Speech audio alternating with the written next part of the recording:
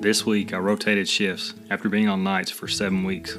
This is the first time my group has been required to do more than a 4-week rotation. So maybe that's why I had such a difficult time sleeping. Monday through Thursday, I didn't get but 4 hours of sleep per night.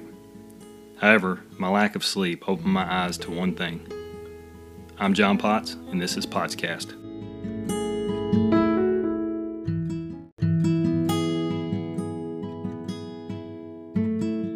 All week long, I struggled to even feel like myself. Between the lack of sleep and a whole new work schedule, I was a shell of myself. I could barely function until lunchtime when I was able to catch a quick nap at work. Then I had to work through the cobwebs of a nap hangover for the remainder of the day.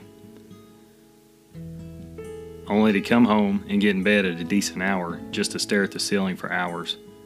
Then I would start doing that thing where you look at the clock only to calculate how long you can sleep if you were to fall asleep right now. You do everything you can to relax, but the fact that you can't fall asleep to save your life is stressing you out so much, you just get more and more awake. The funny thing about problems is they do one of two things. They draw your focus inward to only see yourself, your problems, and your pain, or they allow you to realize that everyone is dealing with something. I once heard a pastor say that people are in the midst of a struggle, about to enter one, or they've just come out of one. With each passing day, I find that to be completely true.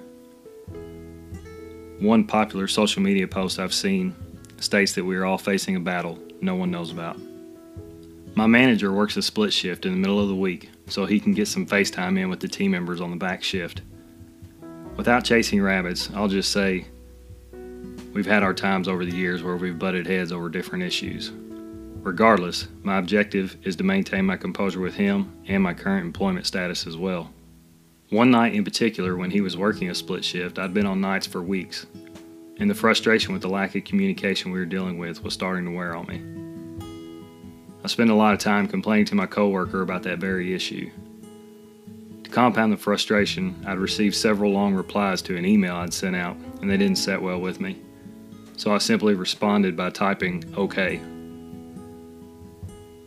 When I came into the office that night, my manager was there. And almost immediately he said, "I saw your reply, and I totally get it." I'm not going to lie, I didn't immediately go to my reply of "okay." I definitely had some longer-winded emails that he may have been able to glean some underlying sarcasm from. Over the next couple of minutes, it occurred to me that he was referring to my "okay" reply. He told me when several people fire off paragraphs at you in an email, and your only response is "okay," then the underlying message finishes like, "Okay, I get it, let's move on, now get off my back." I told him he was right.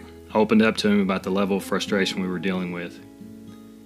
He told me to remember how hectic it is on day shift, and how everyone is always requiring more information, more details about machine breakdowns and incidents.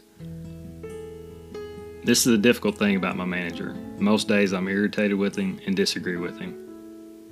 However, he has these moments where he's genuine and not attempting to put me in my place. That night in the office was one of those moments.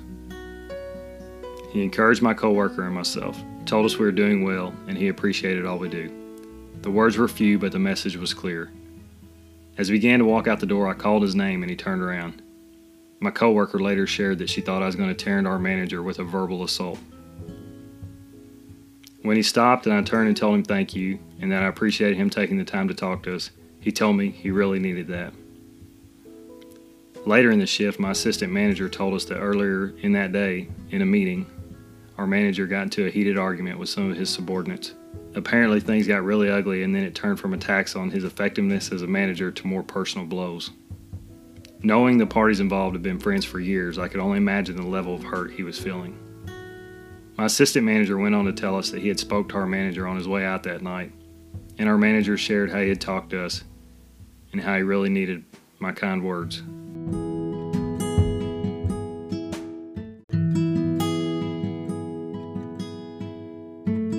Prior to that night, I didn't realize how bad things had gone that day, and honestly, my manager had no clue how deeply rooted my frustration had become over the weeks.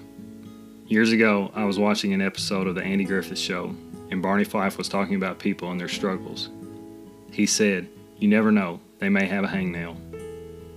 We would all do well to remember that, and to also remember, be better today. Until next time.